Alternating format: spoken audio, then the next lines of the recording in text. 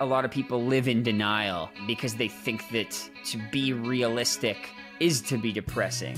I'm Dr. Mike, host of Going There. It was the first song where I wrote about how I felt like my depression was killing me and I didn't want it.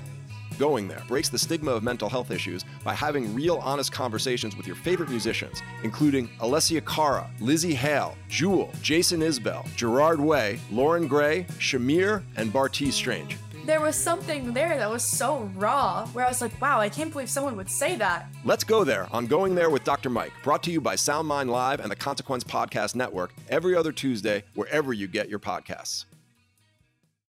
This is the story of the one. As a maintenance engineer, he hears things differently.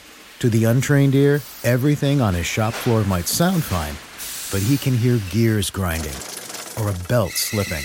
So he steps in to fix the problem at hand before it gets out of hand. And he knows Grainger's got the right product he needs to get the job done, which is music to his ears. Call, click Grainger.com, or just stop by. Grainger, for the ones who get it done.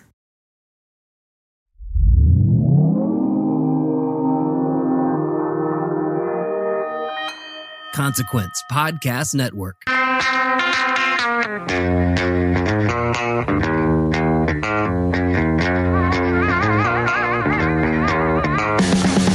Another week goes by, another week we get closer to festival season 2022. As the picture gets clear for one festival, it becomes a little bit more murky for another. Hangout lineup is out, the future of Voodoo Festival in question. Plus today, Mastodon on the What Podcast, Barry Corder, Lord Taco, Brad Steiner. Which bands this year that matter? The What Podcast. It starts right now.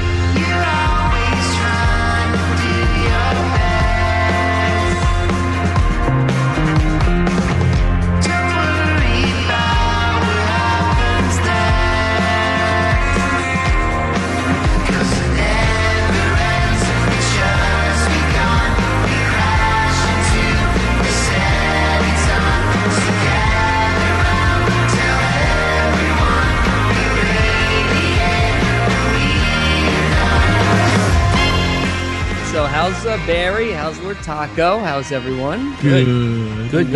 Missed you terribly today. Very excited. I get to talk to I get to hear you guys talk to Mastodon. How was that? Unbelievable. Yeah? It was a lot of fun. Yeah. What was the festival that Mastodon's actually on?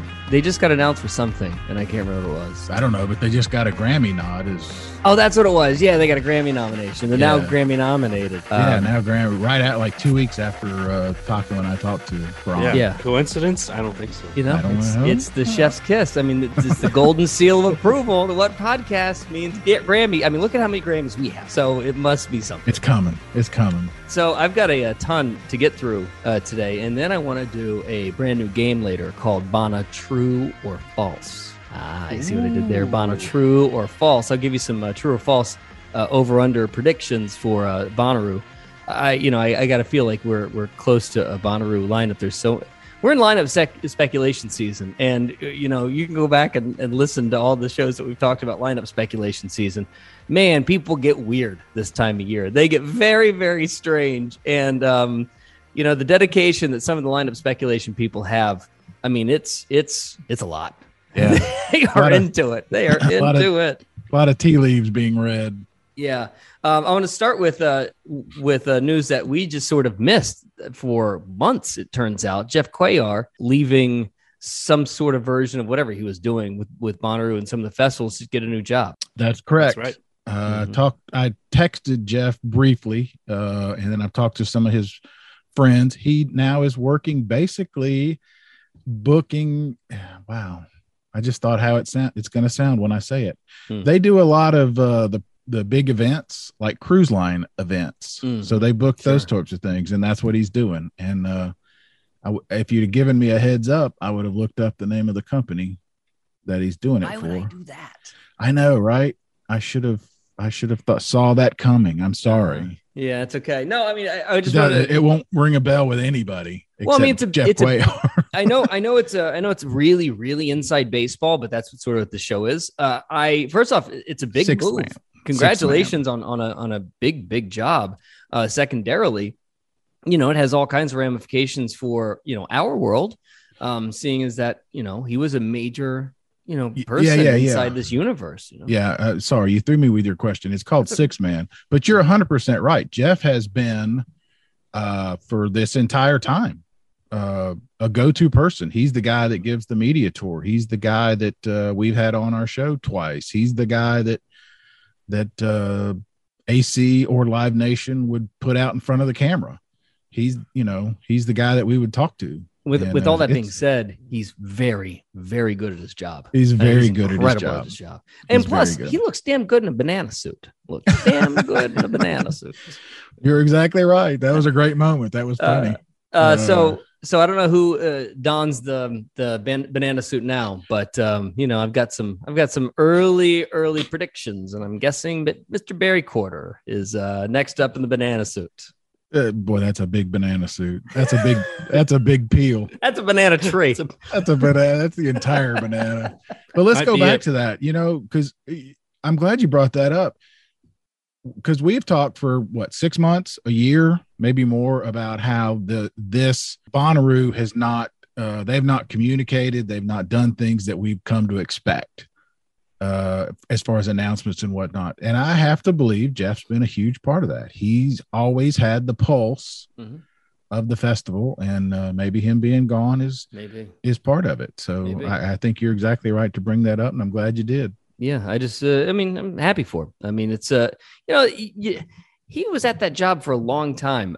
There's just very few of us that have it in us to stay somewhere for so long. Barry Quarter, I mean, you're hanging on by a thread. You are in. I always joke we had the 911K, the retirement plan at the paper where I am. You're going out feet first. I hear you. Measure the walls. That's all I can say. Measure the windows and walls, and however your exit plan. Second thing I want to get to is the Hangout lineup that came out right after our show a week and a half ago or so. Any initial thoughts on it? I know it's not going to be something that we are jumping up and down about, but it's not really made for us. That's right. They found their lane, and we said it over and over and over. They do this better than probably anyone. They do a pop festival just about as good as anybody. Yeah, I'm looking at it quickly. A handful of folks: Tane, Leon, Post, Briston. Or other than that, it's not for me. Phoebe Bridgers. Yeah. Other than that, it's not for me. So. It's a pop but that's fest. The point. They're not all supposed to be. So, Yep, that came out. What about Taco? Taco, you going to? You taking the bus down to hang out? That's a no. Yeah, that's a no from me. Yeah. Oh, why? You could park really right there on the beach. There. Yeah, I do like the beach, but not this lineup. It's good though. I mean, let's not cast aspersions. It's a good lineup for what they try to do. It's very well done. It just it's not for us. When you get Fall Out Boy, even though they're a major, artist for my radio station, for me it's just unbearable, absolutely unbearable. I'm glad to see Kane Brown on there. Kane's a Chattanooga guy who I think I wrote the very first story on Kane and have been following him. So. Talk to him personally for the first time. Another show stamp of approval. Let it go, man. That's how big time we are. But I like Kane, and I'm proud for what he's done. So glad to see him on there. Let's go. I wanted to touch briefly on this Coldplay thing because I kind of got lost into the weeds of a Reddit and InfoRoo thread, mainly because it's lineup speculation season, and every conversation starts and ends with Coldplay right now. There was one guy, I don't even know who it was at this point, but he said something about, I was talking out of my ass about my information about Coldplay. And, we don't talk out of our ass. I just give you whatever we have at the moment. And so let's rewind and start the whole timeline of Coldplay all over again. 2 years ago, when we were this part of the season, I basically said, because I knew that Coldplay was not going to be on the lineup. There were people talking about bringing Coldplay. They had an album at the time. It made sense. Why would they not? And they've never done Bonnaroo. This would be a perfect addition. And I said, well, it's not going to happen this year because they only do tours every other album. I don't know what show that was. Somebody's much better at this than I, but they only do tours every other album cycle. All right. So then not last year comes up and I say, well, Coldplay's possible. It's very possible considering They're now on a secondary album cycle. Well, then the next step was from everybody that I talked to, and this is everybody except Dave, their manager, has basically told me it just doesn't make a lot of sense for Coldplay at Bonnaroo. And here's why. Their stage show is massive. It takes multiple days to build, though it works out schedule-wise, and they're in the Southeast at the end of their run. They've got to send their gear to Germany, and that is a 2-week shipping process. Now, that's all that I've been told.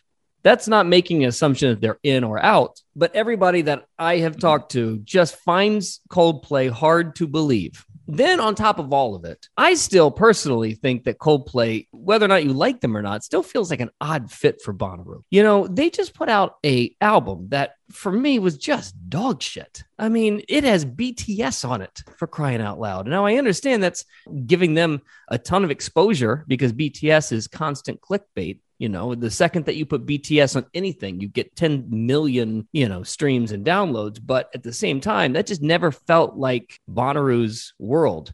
Now, granted, could Bonnaroo have Coldplay? Sure, totally plausible. But from everything that I've talked to, everybody I've talked to, up to and not including Dave, their manager, it just seems implausible. So that's the clarification on Coldplay. I don't know. I really don't know. I tend to lean no, but what do I know? This is why I don't get as involved in it as a lot of people do. It just, there's so many factors. Number one. Number two, it just feels like you create an expectation. And if it doesn't happen, then you're disappointed. Not that that's what, how things should be determined, but I don't spend a whole lot of time speculating on who's coming. I have my wish list. I have my don't care list, I mean, I hear you, but I would feel derelict of duty if, I get a piece of information and then I don't share it. I try to share this stuff, as it comes, with the understanding that, so much can change, so much can be different. But if, the point of the show is to, be sort of an inside look at, you're right. How all of these things work together. And then you have a piece of inside information and you don't share it. You're right. What are we really doing here? Except for, share it. Patting everybody else on the back. And you did.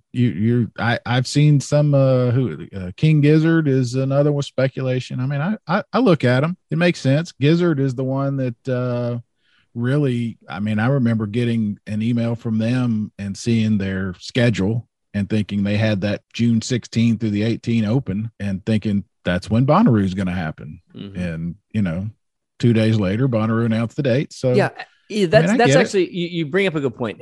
Although, and this is, again, this has nothing to do with Coldplay, but just because somebody has an opening in their schedule, I just don't necessarily think that that's the best marker for this person is definitely a Bonnaroo possible band. Totally like agree, you said earlier, there's just way too many other, things happening as part of it. And the other thing too, that I was told is that Coldplay's not doing any festivals this year. So if they did do Bonnaroo, it would be completely out of nowhere. Well, when you were talking, I was just thinking, what conspiracy wise or whatever you want to call it, maybe they do a smaller scale set just for Bonnaroo.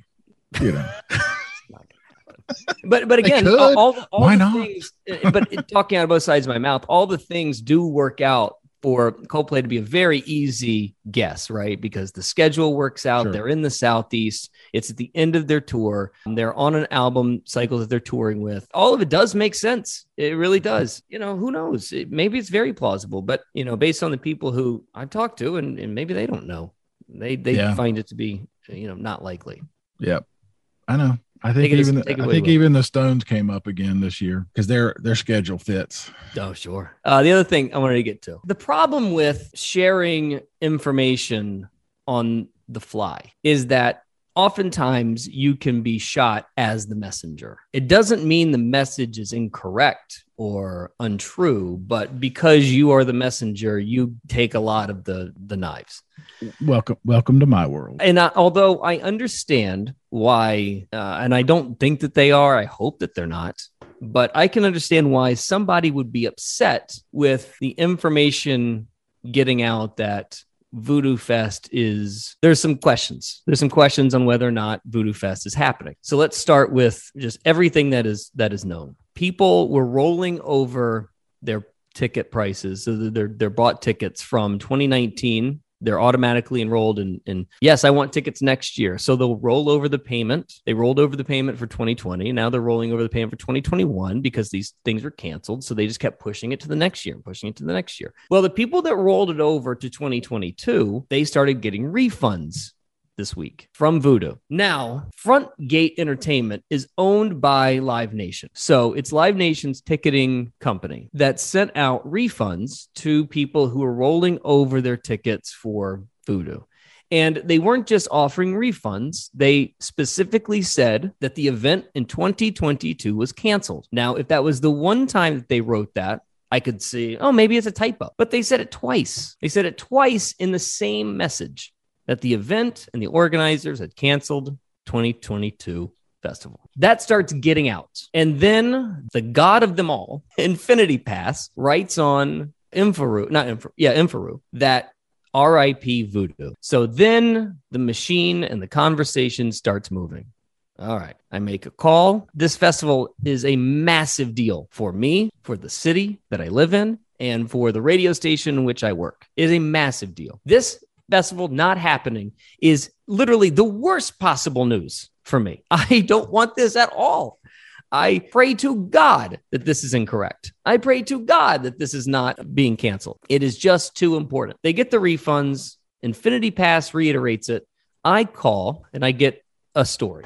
And then I call another person and I get some of this is a similar story. And then I get another call, pretty much the same story, that they are contemplating not having it, and that it, frankly, they haven't booked anybody yet. At the end of the day, they seem to be questioning whether they can make 2022 work. With all that being said, the future of Voodoo is in doubt. The problem here is that the brand is incredible, and the festival, by all accounts, is so well done. They did offer a rebuttal that said, we're trying to do the right thing and offer refunds to you now. And we will have more information about the festival in the coming weeks. Now, regarding that, I've had a couple of different festival people say you can ask somebody to hang, if we can keep your money once and maybe twice, but at some point you got to give that back. So I don't know if it's that, but it sounds like, basically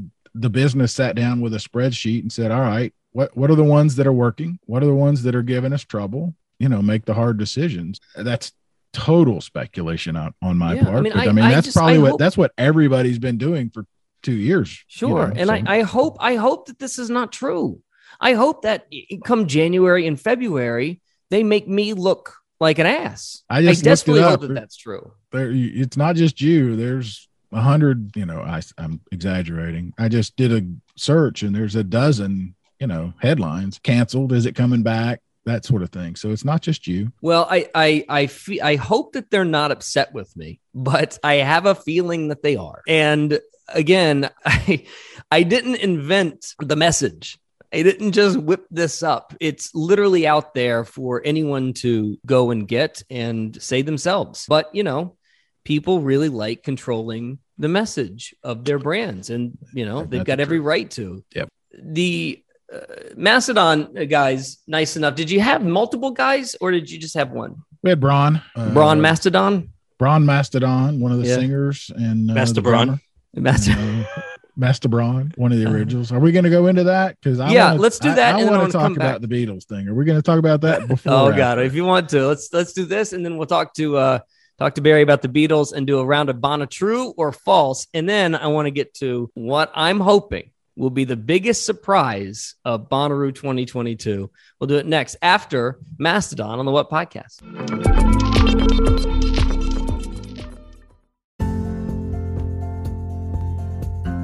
Oh, hello there, friend. This is Brad Steiner. I'm Barry Corder. After you check out the latest episode of the What Podcast, be sure to check out some of the other great programs on the Consequence Podcast Network, including Rootsland. It's an original story of two friends who take a musical and spiritual journey from the suburbs of Long Island to the streets of Kingston, Jamaica. Or Kyle Meredith with where you can find interviews with all of your favorite musicians and bands. Hosted by our guy, Kyle Meredith. New episodes air weekly on Monday, Wednesday, and Friday. Head to consequence.net to listen to these podcasts and many great others.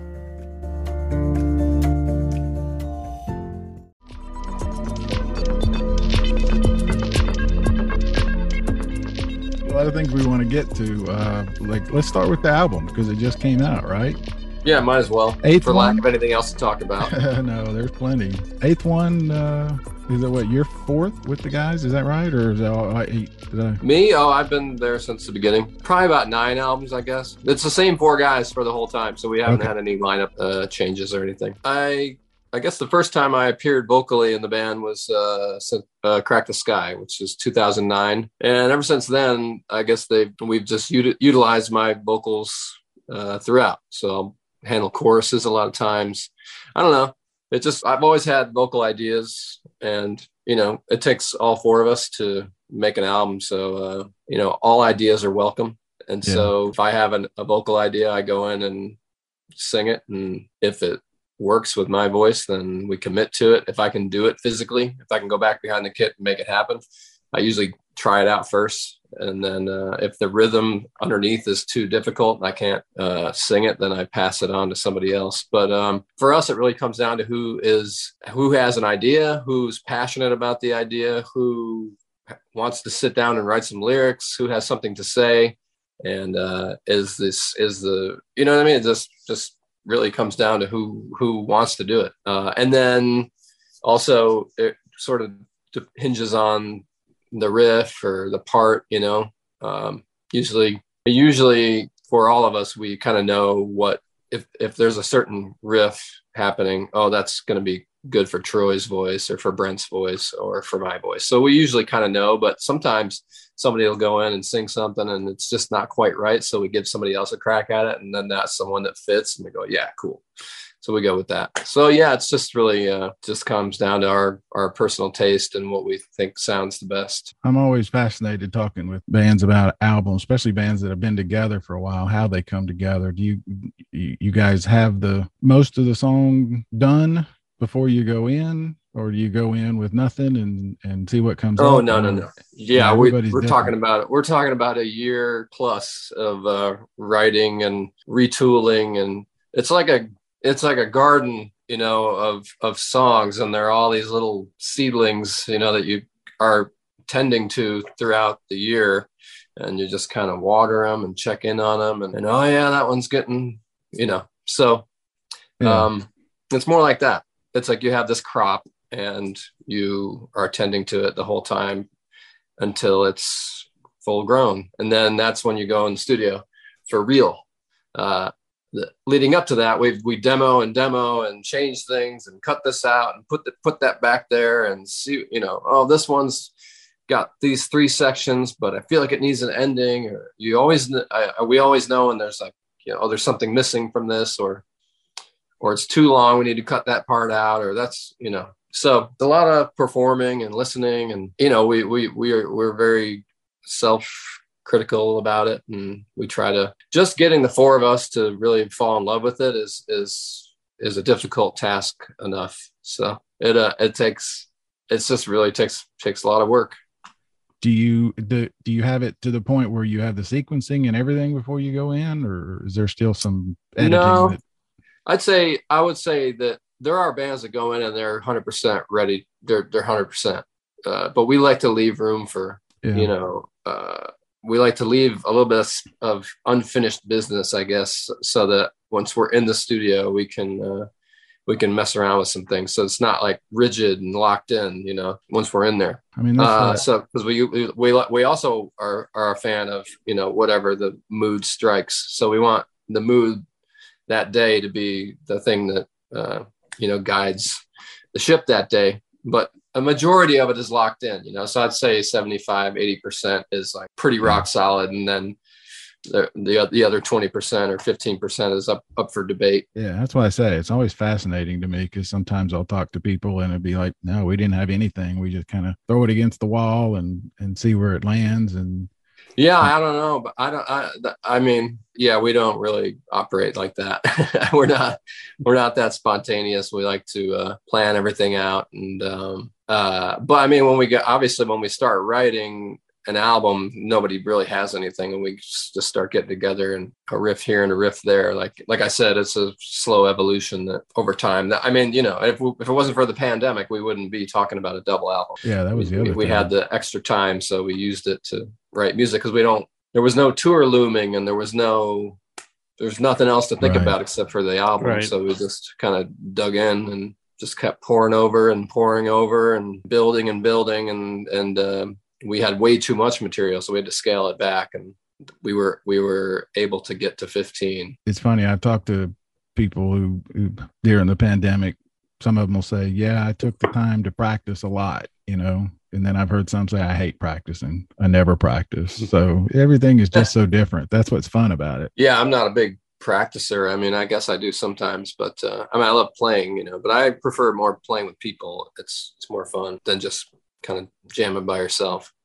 Because you had time, did the themes did the songs change? I mean, it was such a weird time a year and a half or 20 months ago.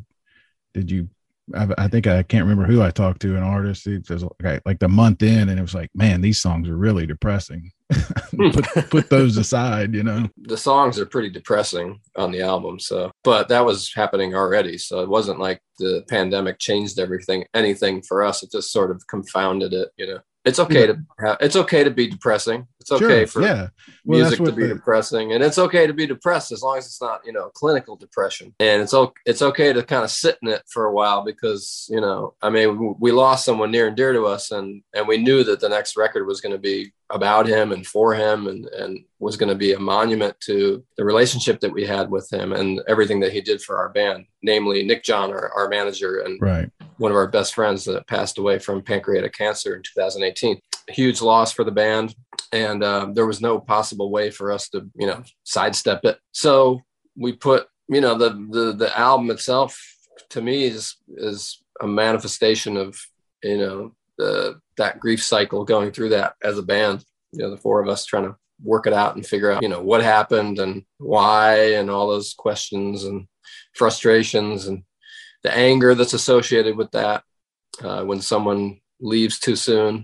some sort of almost resolve at the end with the song Gigantium, where we just kind of see the sun poking out behind the clouds a little bit. So you had that going in. I mean, when you started, you kind of all knew this was going to help drive where we're going. Did your previous albums, do you have that sort of thing going in? Obviously not this exact same instance or same scenario, but is it something that you sit around ahead of time and say, here's where it's actually really, it's kind of, it's unspoken, it's more like it gets written about, and then you realize, Troy's writing about it. Troy's really writing about it. Okay. I'm probably going to write about it too. So it's unspoken, it's written about, and you kind of just acknowledge in that way. And the emotion behind the actual music, the riffs that come, I don't know. I guess I'm one of those people that sees when I'm hearing riffs or something that Bill's playing or something that Brent's playing, I see like a little movie in my head, kind of like a cinematic theme starts to unfold. Yeah. I don't know. For this record in particular, it just seemed a lot darker. It kind of that sort of guides the lyrics a little bit too. You there's evocative riffs. I mean, I'm more stimulated, I guess, from the musical aspect of it than the lyrics for any kind of music that I listen to. I don't pay attention to the lyrics that often. I'm getting a feeling from the sounds that are happening more so than whatever's being spoken. I'd be like singing along to some song, have no idea what the words are for 30 years. You don't know the words to that song? I'm like, I don't know the words to it. I have no idea what they're talking about. I don't know. I'm getting more of a vibe from the actual music that's being played. So that's more like where my brain is. I get it completely. I'm the exact same. In fact, I recommended to my daughter, who was a athlete at a Catholic school, that she had play a certain song for their like warm-up music, and she's like, Dad, do you have any idea what that's about? I was like, oh yeah, okay, probably better not do that. Was it Eric Clapton's Cocaine? No, it was Scissor Sisters' Whole New Way, I think. Oh, okay. Which is a great melody. I love the song. Yeah, no, I'm right there with you. I have no idea. I mean, aside from cocaine, I know everybody knows what that's about. Right. I'm in the dark a lot of times with the lyrics of a song. But as far as the previous albums, yeah, I think that around Crack the Sky is when we started to realize that, hey, Mastodon would be a really great dumping ground for all these sort of negative emotions that we're experiencing. We can put it all in that vessel, put that out into the world, hopefully make something pretty out of a maybe not so great situation, and maybe help somebody along the way a little bit and help ourselves, And then for some reason, every time we would go into a writing mode or come into some downtime, it'd be like, Brent's brother passed away. Bill's mom had brain cancer and died. And Troy's wife had breast cancer. And it just started to, every time we would go into a writing cycle, it seemed like we would have this tragic event sort of be the informer that would ride tandem with the writing of the album, and we don't obviously live in a vacuum. And so when we're in writing mode or creating mode and you're being affected by these sort of traumatic experiences, that's what informs your art. If you're going to be honest, I mean, you could sidestep it and grab the newspaper and write about current events, but the thing that's on your mind is the thing that's going to inform whatever you're creating at that moment in time. So that sort of monopolizes all your creative energy. And so if you're being honest in the press, or if you're being, honest with yourself and your lyrics, we just started to get more literal and less fantastical, which, I don't know if that's good or bad, but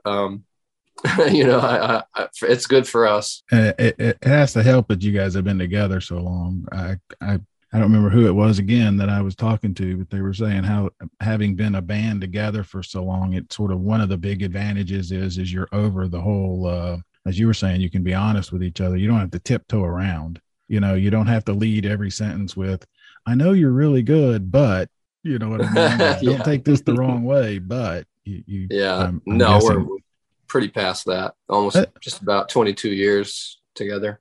Makes a big difference though, doesn't it? I think so. I don't know I don't really have anything to put it up against, but I mean, as far as relationships are concerned, this is my longest relationship is with these guys. Mm-hmm. I was reading your Rolling Stone article. It's been pretty good. You've done some pretty cool stuff. The Game of Thrones thing jumped out at me. Obviously, I was a huge fan. What was that experience like? Yeah, that was a good little TV show they had over there. It was okay. Nice little TV show. It did all right. But for people who don't know, you guys got to actually appear in 2 seasons anyway, right? Yeah, we were on one episode or in season 5 and episode in season 7, I think. Yeah. It was pretty amazing. We, just to get to be there, it was for us, it was just cool to be on set, hang out with some White Walkers. Yeah. You got to do makeup and everything, right?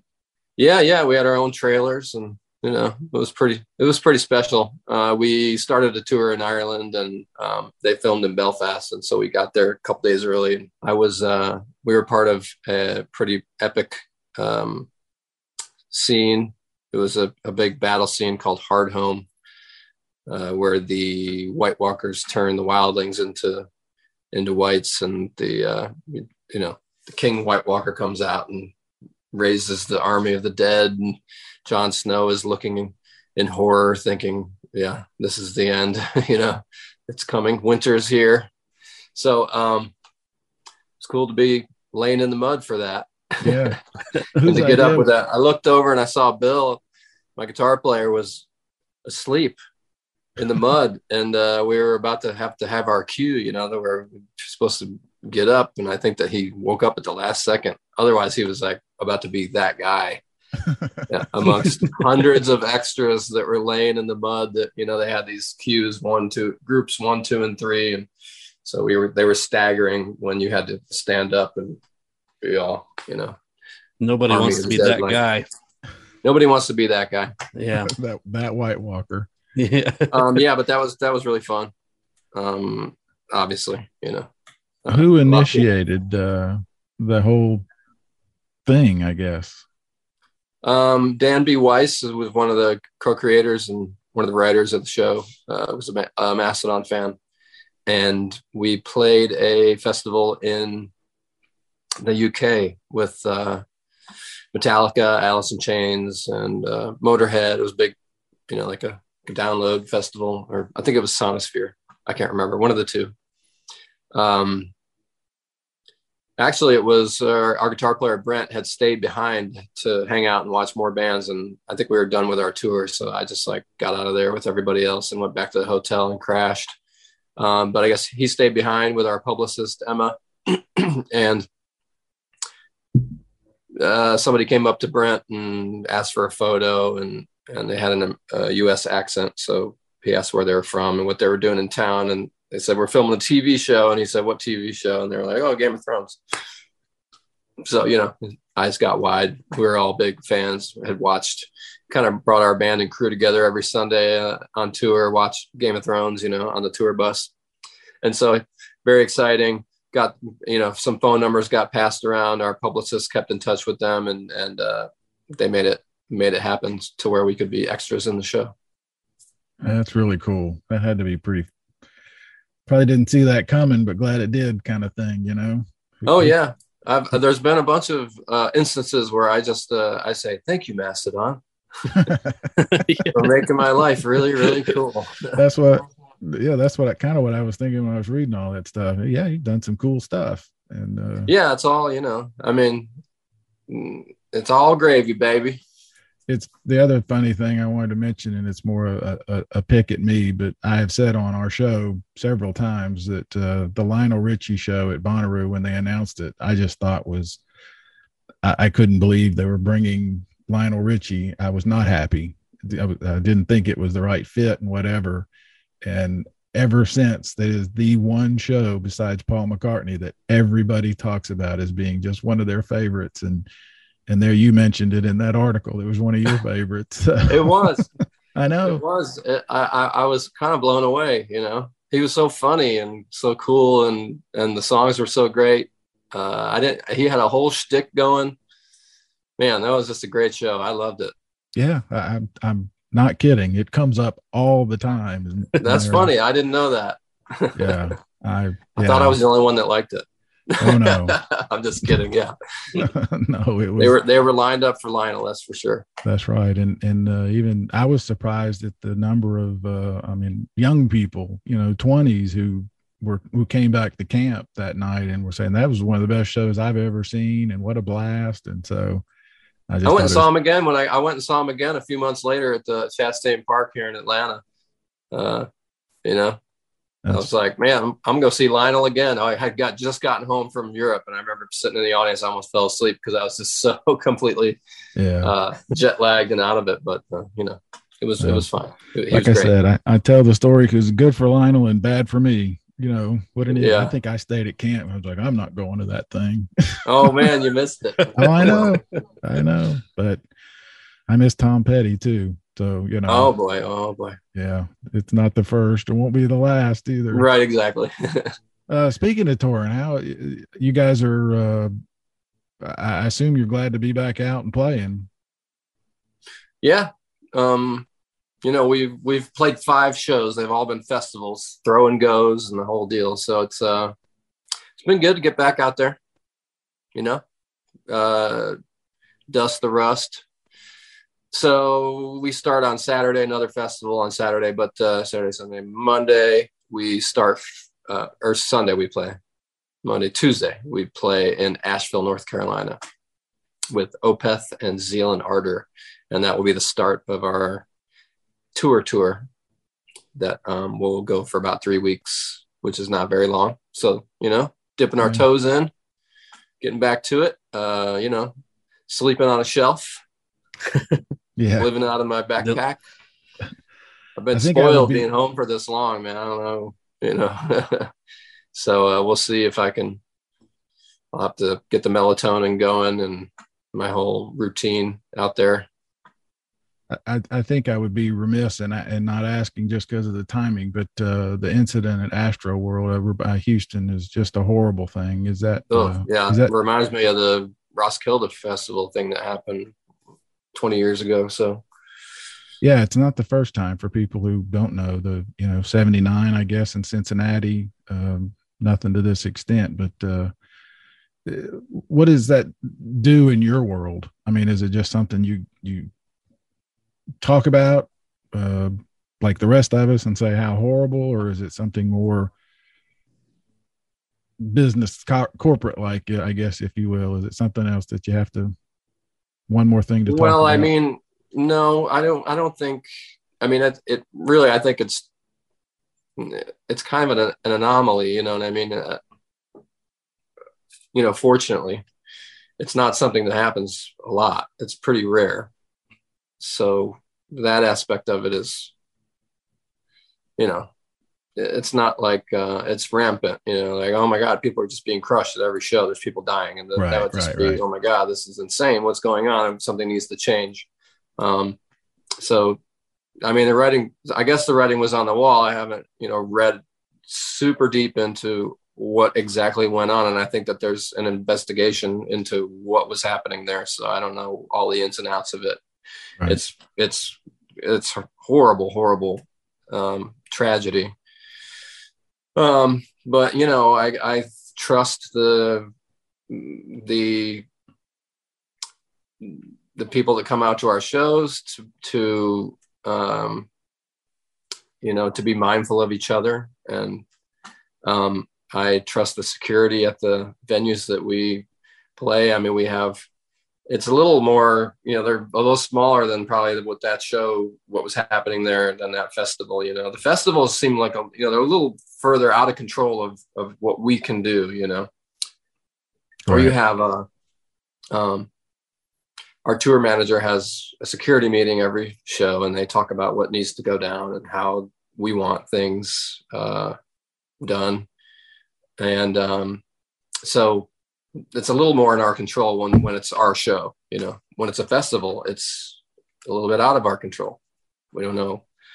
But man, yeah, I could see how easily it could happen. I remember myself like going to see I was in the pit for Rage Against the Machine 1993 Lollapalooza, and a bunch of people's legs just kind of got locked. There was a bunch of people in front of me that were trying to get out of there because it just got real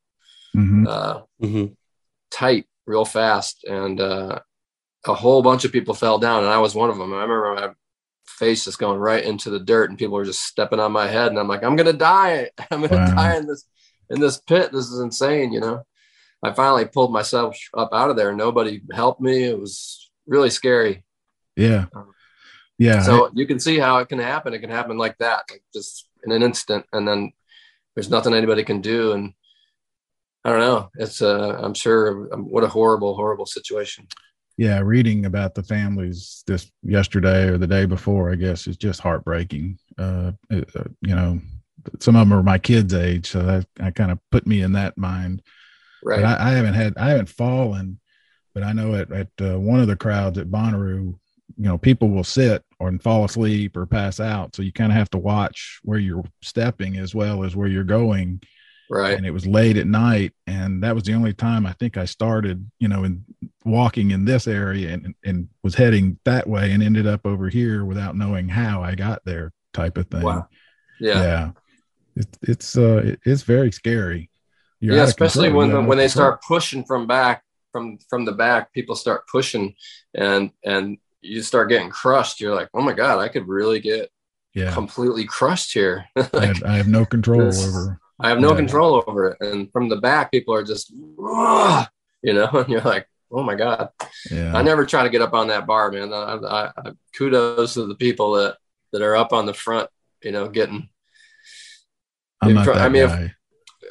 We've had a couple instances where we've had to talk to security and tell them to pull some people out, I know Russ and I were both really looking forward to seeing you guys at Bonnaroo this past year. Yeah, you were one of my picks. Yeah, for the festival that didn't happen 2 years in a row. Oh man, I could not believe it. Any chances we get you back there, or is that even something you have any control over, or how does that work? It's up to the people at Bonnaroo. They want to bring us. I mean, I assume they would want to. They brought us for this past one, I guess. I mean, we were a fill-in for someone, but I think they like us, and we didn't. I think we've always been well behaved. I haven't heard any bad things. Okay, good. Yeah, I saw your show at Exit 111 in 2019 there at the farm. Oh, cool. Thanks. Yep. Thanks for. We wanted to go watch ZZ Top, but we had to play. I understand. We're like, who did this to us? Yeah. Who do I talk to? Yeah. That's a festival I would love to see come back. I thought Exit 111 worked really well there. It wasn't Bonnaroo, but it was just a different crowd, different energy, but it was still a lot of fun. Yeah, that was great. That was the last show we played before the pandemic. Yeah, no one knew. No one knew what was upon us. Yeah. Wow. Mm-hmm. Wow. Well, all right, man. Anything you wanted to make sure to mention that I didn't ask? I don't think so. I mean, well, I guess I should probably say I have a so during the pandemic, I drew 101 clowns in 101 days to sort of occupy my time. And now that it's been turned into a coffee table book that is coming out called Brann Dailor's 101 Clowns of the Coronavirus. Nice. Catchy title, right? Yeah, I love it. So that's coming out on the 14th, I think, of this month through Revolver magazine. Very cool. Why clowns? I mean, it's just always been I like clowns, and then and I have a clown room in my home, just to kind of torture people when they come over. Show them the clown room and some reactions. Are these happy clowns or all happy clowns? There's one very small Pennywise, the OG Pennywise, just over in the corner, and there's a replica of the Poltergeist clown that lays on the bed. So it's not exactly like, I'm not a big fan of scary clowns on purpose, but I have a couple. Gotcha. But yeah, I started drawing. I drew a clown in my big sketchbook, and it was fun. It came out cool. And I sent it to a couple friends, and then I started sending more clowns to more friends. And I said, I'll do this for 14 days because it's going to be 2 weeks to slow the curve, and everything was going to go back to normal at the very beginning. That's what we were told. Yeah, exactly. And then 101 days later, I finally had to put them away, but they got pretty involved, and I just was exercising a different part of my brain and kind of teaching myself how to draw along the way, Mm-hmm. And it was getting me out of bed every morning and going downstairs and cracking my sketchbook and then sitting and drawing this clown. Take 5 or 6, 7 hours to do it. And then I would send them off to everybody. And it just turns out that the clown is such an icon that you can clown just about anything. You can turn an airplane into a clown. You can, there's a Steve Harvey clown. There's a Richard Simmons clown. There's a Texas Chainsaw Massacre clown. Nice. You can clown anything, basically. Yeah. That's funny. So, yeah, it's the closest thing I've ever come to having a journal or something. So, I mean, I remember during it, there'd be people that were sort of using a whole week of clowns to sort of psychoanalyze me, and then send me a big long text of where they thought I was at mentally. Yeah, I didn't know if it was like a doodle thing. We have one of our sports writers at the paper where I work doodles, but everything he draws are headless Kentucky basketball players. Okay. he's got these headless bodies doing a layup or a jump shot, never have a head on them, and he'll leave them behind all over the office. Well, heads are hard to draw. Yeah.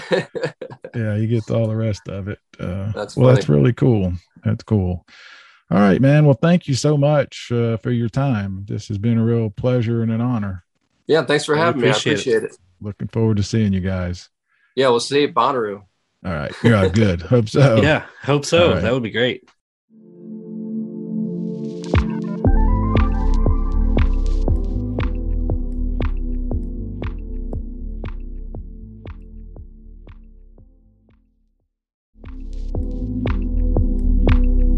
The What Podcast, which bands this year that matter. After a long chat with Mastodon and some clarifications on the news, I am ready to get to a round of Bona True or False. Barry Quarter, Lord Taco, are you guys ready? I'm ready. Okay. I'm ready. I can't wait to lose. There is no losing in this game, except for like we're 5 all months from winners. now. Except We're for all 5 winners. months. All right, Bona True or False? Bonnaroo 2022 will sell out. I'll say true. Mm-hmm. I'm going to go with true. Interesting. Really, both true. Why? Why do you think that? I just that feeling that wow, man, that's a good question. That's a good question, and that probably could change from week to week. If you'd asked me 3-4 months ago, I would 100% said sell out. Now I'm a little hesitant because I just don't know how people feel about it. Mm-hmm. But I still feel like people are ready to get out. I'm gonna say it'll sell out. I have a feeling that the way people's ticket buying is going to change, and it already has, frankly. I think that people are seeing that if it is a big, almost once-in-a-lifetime show, it's going to do just fine. I think that with the shows that are struggling are the ones that feel as though you can get it, 6 months from now or a year from now. Yeah. Nobody knows what the economy and people's wallets. Yeah, boy, that's a great question. If the Black Friday presale is any indication, it seemed like everybody was buying Black Friday presale tickets. How did it go? It went well then? Yeah, everywhere I saw people posting their screenshots, got my tickets, confirming they bought them. It seems like everybody went out and bought them first thing. That's a great. Yeah, I haven't followed through. And the reason why I think it's interesting to differentiate between these once in a lifetime shows and then the shows that you can see anytime. I kind of don't know which side I fall in with festivals. I don't know if the festival is a quote unquote one time in your life sort of thing, or if it's just something that you can see eventually again. I don't know where I fall on this. Maybe if Beyonce is there or something that's so unbelievable, but if it's the lineup from 2020 or 2021, I don't know if it really moves the needle to sell out. Think again. I mean, we've done it. We're of a certain age. If you're a high school or college age kid, they've basically been shut down. So you're talking about a kid who's gone from 15, 16 years old, right, to now is 18, will be 19 years old, and hasn't had that opportunity. So, oh man, that's I don't know. I was thinking about that just this morning. We haven't been on the farm in 2 years, almost so 3 years. All right, Bona, true or false? Number 2, we will have more than one carryover from the top 2 lines from 2021. We will have more than one carryover from the top 2 lines in 2021. From 2021. I'm gonna say true. I hope it's false. I'd really rather they just start fresh. Yeah. I don't want any bad juju from these past 2 lines. Oh, well, I'm thinking My Morning Jacket's still going to be in play. Of course, I think define headliner. Which line? Top 2 lines. Top 2 lines. I said top 2 lines. Yeah. Okay. So who else you putting in there, Barry? Who's your other carryover? You got to have a second. I know. I still have to believe Lizzo is in play, but I don't. Other than that, I'd have to look back at the. I'll tell you something about Lizzo. And this is, again, as it stands right now, she has nothing on her schedule for 2022. I think they're still trying to figure out the album. The last song sort of tanked. It didn't do as well at Urban Radio as they wanted it to. It didn't do well at all at Top 40. I think it only hit like 22 or something like that. And I think that they might be rethinking what the album should be. That's my guess. But from what I know now, she has nothing on the schedule for 2020. And I could be way wrong. I mean, we've talked about this before. You got to hit the zeitgeist when you hit it. And we're talking almost 3 years later. So, that could just be me talking about overthinking it. All right. But Bona, true or false? Number 3. Bona, true or false? Barry will make more than one trip to GA. True. Taco? Did we lose Russ? We completely lost him. Oh, now we don't hear him. Oh no. That question so threw him off. He can't even speak. I know. Nuts. We lost Russ. All right. We'll get him back here in a second. There's no possible way you're getting there more than once. No possible way. Actually, the next question should be, will Barry leave camp more than twice? Well, that does lead me to my fourth and final Bono, true or false. Brian Stone will hook up with a random at camp. True. Okay. He's back. Welcome back, Russ. Welcome back. What's your answer on me and GA? I didn't hear the question. My audio dropped out, so I'm back now. Barry will make more than one trip to GA. Bono, true or false? I'd say 1.5. He'll probably get about halfway and then turn back. I love that. He'll head his way towards the exit, get about 15 feet out, and say, "Nah, I've gone far enough. I'm good." Yeah. So it depends on the golf cart situation. I know nobody cares about this, but I put out my top 10 songs of 2021, and there's one in particular I want to talk about because it's kind of the only song I've thought about for the last couple of months. There's a band from Isle of Wight. It's two women named Wet Leg, and I am obsessed with this song, Chaise Long. If I wasn't the first, I was one of two stations in the country first on it. And it's me and a station in Milwaukee that are just hammering this song. Now we've got some others like San Diego and Alt Nation, I think, is probably on it. But man, I'm obsessed with this song. And I don't know why the rest of the format is not picked up on this. I mean, it's everything that rock radio and especially alternative radio has been begging for, something unique and different and fun, and it's our own. But even though they're not getting as much love on radio, they're making everybody's top 5 list. Everybody. You look around, you can't find a list from a reputable entities that doesn't put Wet Leg Chaise Long in their top 5, top 10. Now, with all that being said, they did the Seth Meyers thing. I think they did the Jimmy Fallon thing. If they get on Saturday Night Live and they hit a second song, Barry, my fingers are crossed that we're looking at the surprise Thursday night headliner being Wet Leg. Nice. And it exploding their career like it did for the Alabama Shakes.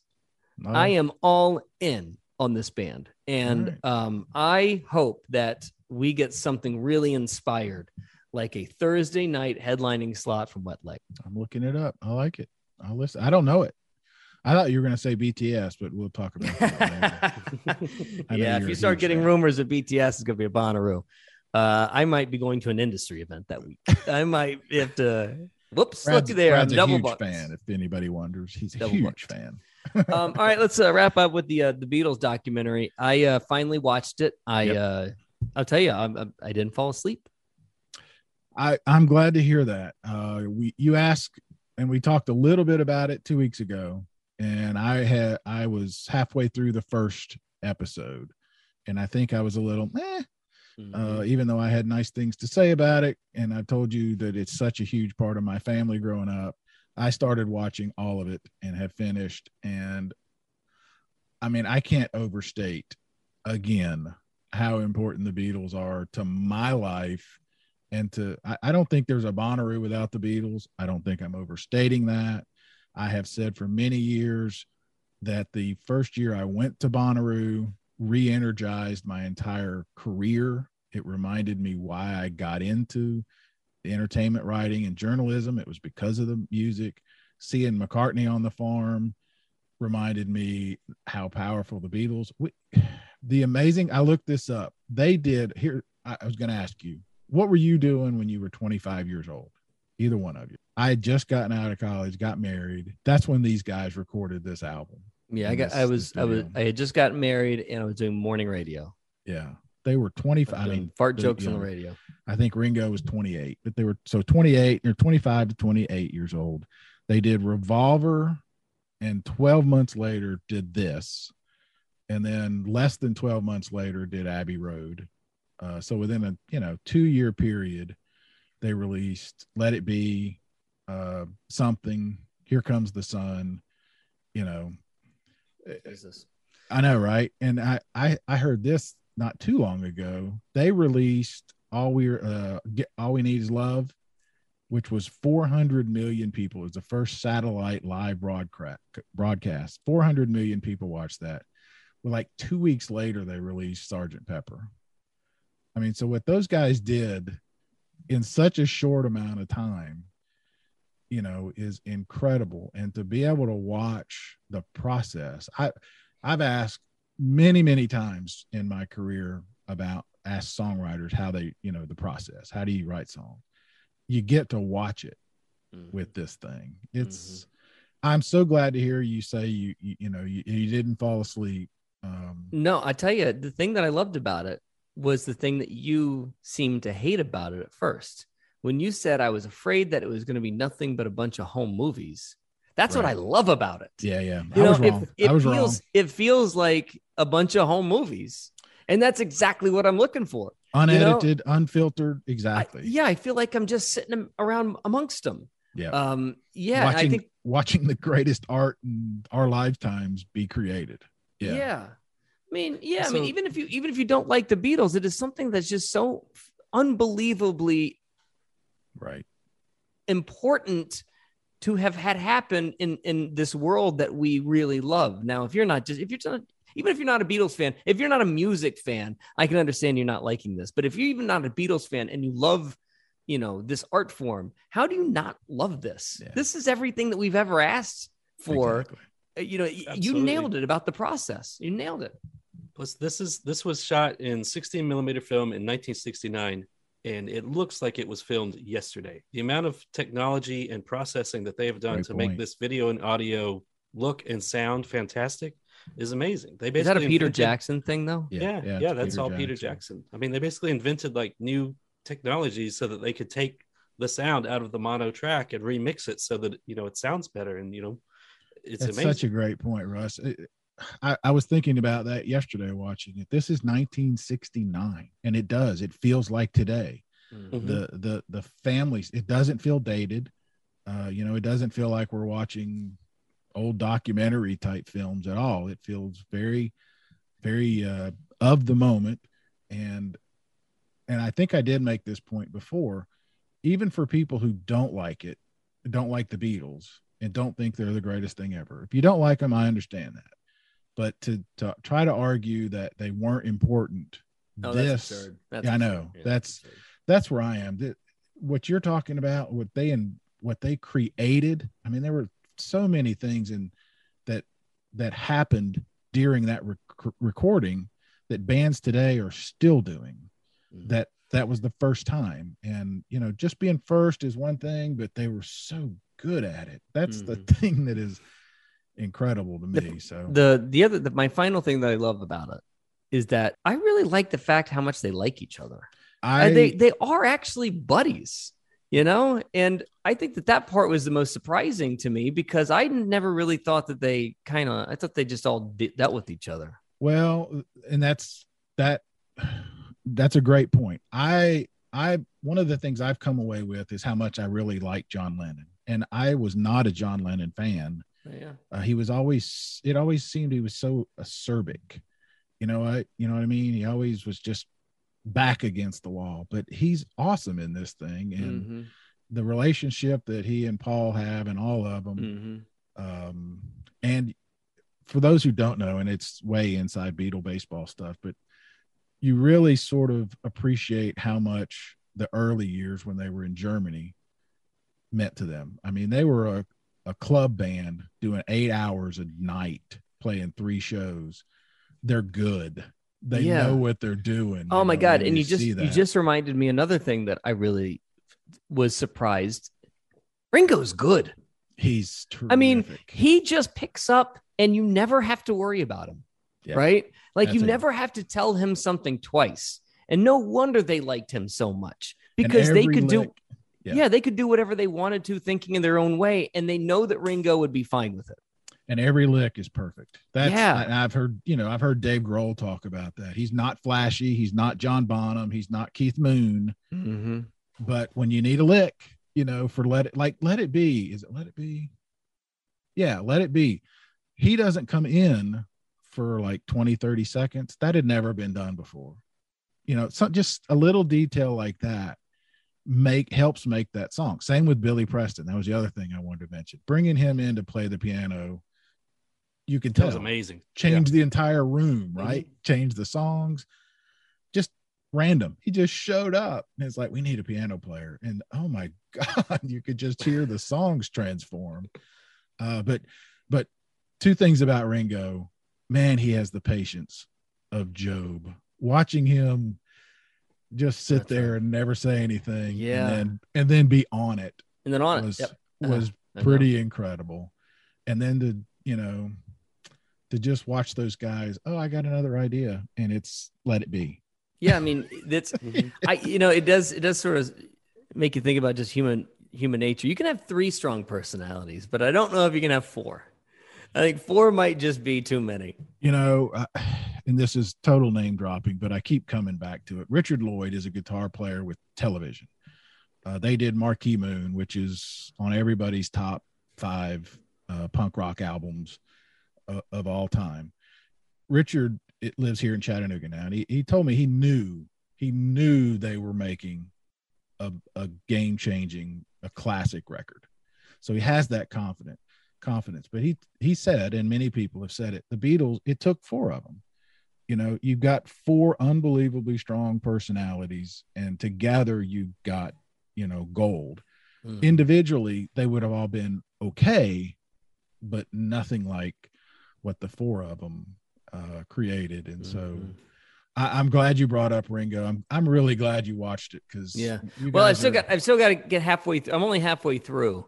The best part's ahead for you, because it is an investment, man. I mean, and it's not like it moves fast. No. And I've got to rewind it a lot, because I don't know, is there something wrong with my brain?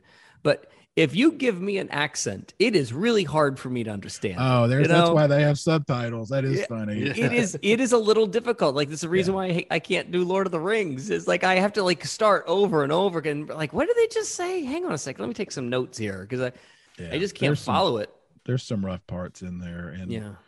And for me, I mean, it's kind of like going back to this discussion with Russ about Dune. How much do you need to know for this to be good? How much of the book versus there's so many things that, I'm a huge Beatle fan. So, I mean, every detail, every comment, everything is important. Yeah. Again, I just keep coming back to, I don't think you need to know anything, and I don't think you need to be a fan, but there is something in, I agree. Like a drug about watching the process. At least, how much I obsess over that kind of stuff. And this entire show is born out of the idea of obsessing about mundane details. And that's just one big mundane detail. And that's where I give Peter Jackson total props, because he knows when to move on. You know what I mean? Yeah. He could just let that camera roll and we could, labor through, but he moves on to, suddenly it's a hit. Now I hear it type of, it's really, and I'm glad there's no overall narration that's trying to tell you a story. I don't need any of that. I just want to watch guys figure it out on the fly. That's what I love so much about this thing. Yeah. I mean, for me, for example, I knew it was going to end, as we all should have. It was. Don't tell me, spoiler alert. Don't tell me how it ends. Well, we all knew they were going to play on top of the Apple building, but to see that moment when they're really struggling, what are we going to do? What's the event going to be? And then all of a sudden, done. There it is. So I don't know. I'm just so glad I watched it. And I'm really glad you guys are watching it, and I recommend anybody else who cares about music. It's one of those topics that will be camp fodder. Oh my God! This is gonna take over an entire hour of conversation at camp. I think it's going to be topic for us going forward when we have guests. Because in my entire career, I can't tell you how many artists the Beatles come up. Yeah. Doesn't matter whether it's a 19-year-old or a 90-year-old, the Beatles are a huge influence. And so this thing is you're exactly right. It's going to be chatter, fodder. I really hate to cut you off, but Hurricane Linda's about to make landfall. So I have got to go. Tell her howdy. Howdy, God. Linda. Hey, Mom. Hey. Oh, boy. Lucky us. Man, I love the conversation. It was a loaded week, a lot of information, and we'll see how it all shakes out over the holiday. You guys have a great holiday if I don't talk to you. Barry, want to talk anything else before we go? No, just everybody, we never say it. Hit that subscribe button. And hey, it is the holidays. I've got t-shirts and koozies and stickers. You can still buy them. Last second Christmas gifts. Go to the whatpodcast.com. Stocking stuffers. Yeah, get it for your mom. Get it for your dog.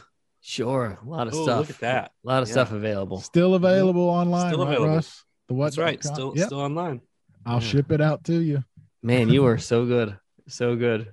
Yeah. Are you going to include a little lock of hair into every package? Send me a nice note and a request, whatever you want. All right. At this point now, it's negotiable. Lord Taco, Barry Quarter. I'm Brad. We'll talk to you next sometime. I don't know, next year. Love you. Bye. Love you guys. See you.